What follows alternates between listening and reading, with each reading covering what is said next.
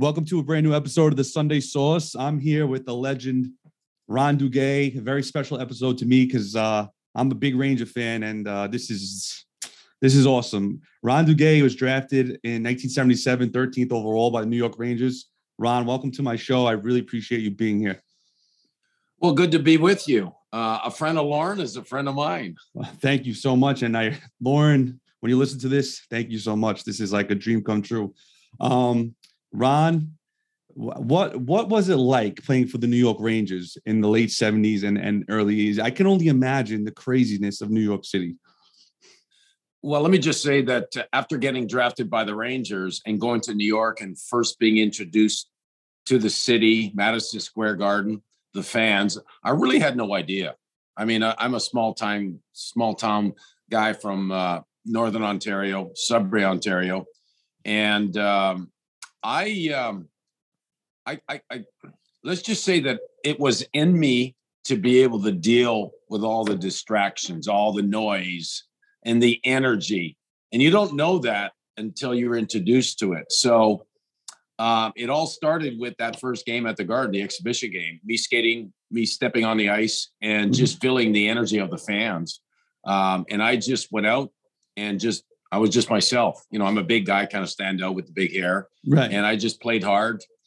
I play with a lot of energy. And so the fans recognize that. So immediately I got this response. And as a player, either you're going to enjoy it and play up to it, or you're going to be afraid of it. And so it brought the best out of me. That's the stuff on the ice. Now, because it brought the best out of me, I was able to perform. I was drafted as a first round pick.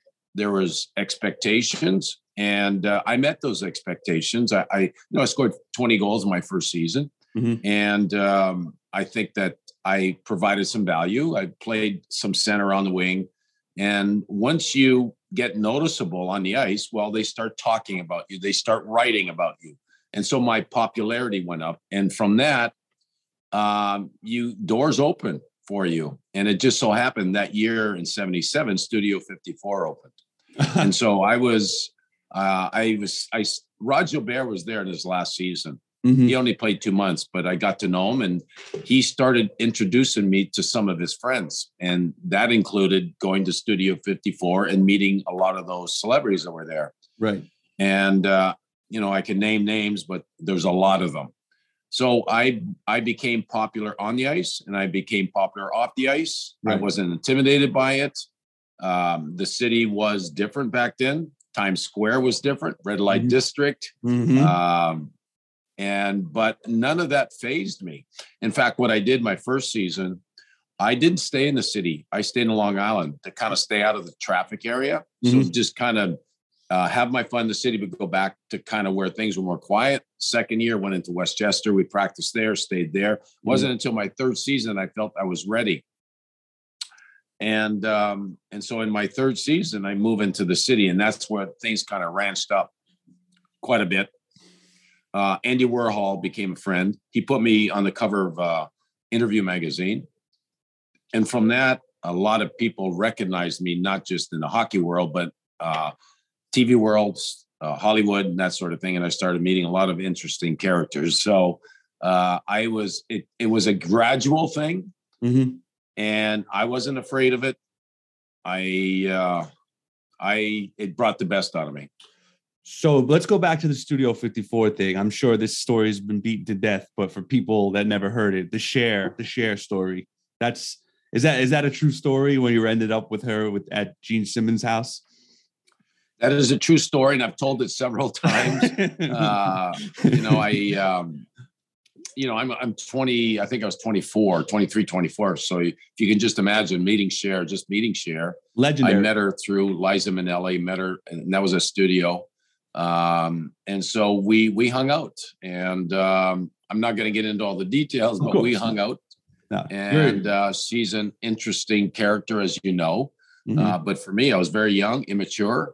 And it didn't last very long because it wasn't necessarily for me. I enjoyed meeting her and being around her, but it wasn't for me. And so that was kind of short-lived. But yeah, I was around her. Wow. That's so, So you kind of actually, prior to us getting on, we were actually talking about Sean Avery. So you were very fashionable, very like, out there. So he kind of reminds me of you when he came to the Rangers. He interned at Vogue. He was very fashionable. He was out there with the models, and but he was a very different player than you. He was, totally different. But I'm talking about like in the socialite world. Would you agree with that? Yeah, somewhat. I don't know. I know Sean a little bit. I've been around him. I've interviewed him. I've talked to him. I've watched him play because I was doing television for MSG. Right. He's a colorful guy that I appreciate. Again, I say that word being noticeable. He did things on the ice that were a little different. He competed hard. He fought. He can score goals, and he enjoyed New York. And for me, if you're going to be in New York, you're going to only be there that one time as an athlete. You may as well, if you can find a way to have fun with it and still be a player, then, and if it's within your character, your comfort zone, then I say do it. And so, yeah, Sean liked, he liked being out of the box, right? Right. And not the normal guy. So I've always appreciated him as a player. Right. So back in the 70s and 80s, like when you were doing all that stuff, going out to Studio 54, wearing crazy outfits, all that stuff, did people ever like question your sexuality or anything like that? They're like, oh, that Ron Duguay, he's a weirdo. But, back then, I feel like everyone was doing that. So, today, maybe, well, not today, they wouldn't. But I don't know. Do you think anybody questioned you back then that you were doing those weird things? Because the NHL was like a manly, the tough sport back in the 70s and 80s. Now it's like a little bit more toned down. You know what I mean? Yeah. No, listen, if you look at my reputation and some of the women I was around, right. I don't think anyone was questioning what team I was on. And so, no, that was never a question. Never, ever. Now, I may walk into I may walk into Philadelphia and Boston. They may call me names. No, of course. Well, that rhymes with my last name. Right. But they knew, that I was the furthest thing from being on the other side. Wow. What was like when you went to practice in the early days of the NHL, right? Because I was born in 1989. So, like when you go to a practice in the 70s and the 80s, like was it like guys just, I can't imagine. Like now it's like all this crazy equipment, guys are skating. Were guys just like smoking cigarettes and doing whatever they wanted in the practice? Or was it like as serious as it was now back then? Yeah, no, not even close. My first season, it was guys were smoking and they didn't think of it as something that would be harmful to their health. So you'd have 3-4 guys smoking. Now they wouldn't smoke in the main room. They go in the bathroom and smoke. Right. But showing up at practice, a lot of the guys, especially when we were on the road, we were out having fun. That meant drinking. Right. And then the following day in practice, a lot of us were hungover, bad breath, throwing up. And the coaches back then were the guys before us, generation before us. They did the same thing. So they understood it. As long as you showed up on the ice and you did your best to work hard, and as long as you showed up for games to compete, right, a lot of that was allowed because the coaches saw it as team bonding. Even though it was a little bit hurtful to your health, they saw it as team bonding because team bonding is more important than the guy who's perfect right. Health, perfect this, perfect that. But when you bond with your teammates, especially when it goes into the playoffs, or you'll fight for the guy next to you, that makes a difference. And how do you get that way? Well, you got to hang out with the guy. You got to go. You got to find out who he is. You got to have some fun. You got to experience things, right? And we always managed. We had our fun, but we stayed out of trouble. We never got in trouble. We just always had a lot of fun. Wow. So you played to the Rangers basically from 77 to 83. Then they traded you. Did you expect to be traded, or did you really expect to be on the Rangers for pretty much your whole career? Because I mean, you were a fan favorite, and you still are in 2022. I mean, like, you're still considered one of the top 100 greatest Rangers of all time. I didn't expect to be traded, but I wasn't surprised when I got traded. Herb Brooks, for whatever reason, just didn't like my style. He didn't mind it on the ice because my first season I scored 40 goals. Right. And I don't know if he disliked me personally. I think he just disliked who I was. Mm-hmm. You know, he'd have to read about me in page 6. And I don't know and I don't think he thought of me as bad for the team. Mm-hmm. Herb was Herb. He was early in his coaching career in the NHL, mm-hmm. dealing with men versus mm-hmm. boys. Mm-hmm. You know, I would love to ask if he was still alive. I would love to ask Herb, do you really think, looking back, that was the right thing for you to do, to trade me? Because when I got traded to Detroit, I was a point a game for 3 years. Right. And did he have any regrets? I don't know. I would love to have been able to ask him that. So I wasn't shocked. And it wasn't the worst thing for me because I was in the middle of my career. And when I got to Detroit, it forced me to really bear down and be a player. And so the late nights and the partying, all of that went away. And so I got the best out of myself as far as a player. Mm-hmm. So it's not the worst thing that happened, but yes, I'd love to be able to say that I played at least 10 years for the New York Rangers. I was that guy. I should have played 10 years as a New York Ranger. And for me today, that would make a difference when you say I played 10 years for one team, right? 10 or 12 seasons. It goes a long way, but for the 7-8 years I was there, I did come back. Then the last 2 years didn't mean a whole lot because I'd lost some confidence. I didn't play that well. My first 6 were really good. So, yeah, it's just, that's life though. In general, you have good bounces, bad bounces, good things happen, bad things happen. I don't hold it against Herb Brooks, that he traded me. I just, I look back, just very fortunate that I got to have that time in New York, those 6 years. I can write a book for every month I was in New York. I can only imagine leaving New York City and then going to a team like Detroit, and it's just like night and day, like the nightlife in New York. And then you go to Detroit, which is just like, what do you even do when you get there? Like, you have to play hockey. There's nothing else to do. Right? Correct. Well, I met a woman that I ended up marrying that I guess the timing was right. And so I started to feel like it felt like this is the thing to do, right? I got to bear down, be an athlete. Mm-hmm. And one thing that would help is to get married, stay out of the bars. And so it all felt, and once you get married, you don't need a lot of entertainment. If you're happy with your wife, right, you can stay at home, watch a movie and have a dinner. Mm-hmm. So, and I had good teammates in Detroit. Like Stevie Yzerman was my centerman. Stevie Y. Johnny Ogrodnik on my left side. Brad Park was there. It was a fun team. And then in comes Probert and Kosher and Teddy Nolan, Barry Melrose, Daryl Sittler made a stop there. So we had an interesting team. So I didn't mind my time in Detroit, other than, Detroit in the wintertime, it's probably not the most pleasant place to be, but it was all about hockey. So when you left the league, how old were you when you retired from the NHL? I was 32. You're a young man. Was that something you just felt like you weren't up to playing pro anymore, or something? What was the purpose of retiring so young? Well, I didn't want to retire. I went on and continued to play. I went to Germany. I went to experience playing European hockey. Mm-hmm. I was invited to go there, and that was something that I think that most NHLers, if they have an opportunity to go play in Europe, because it's so different.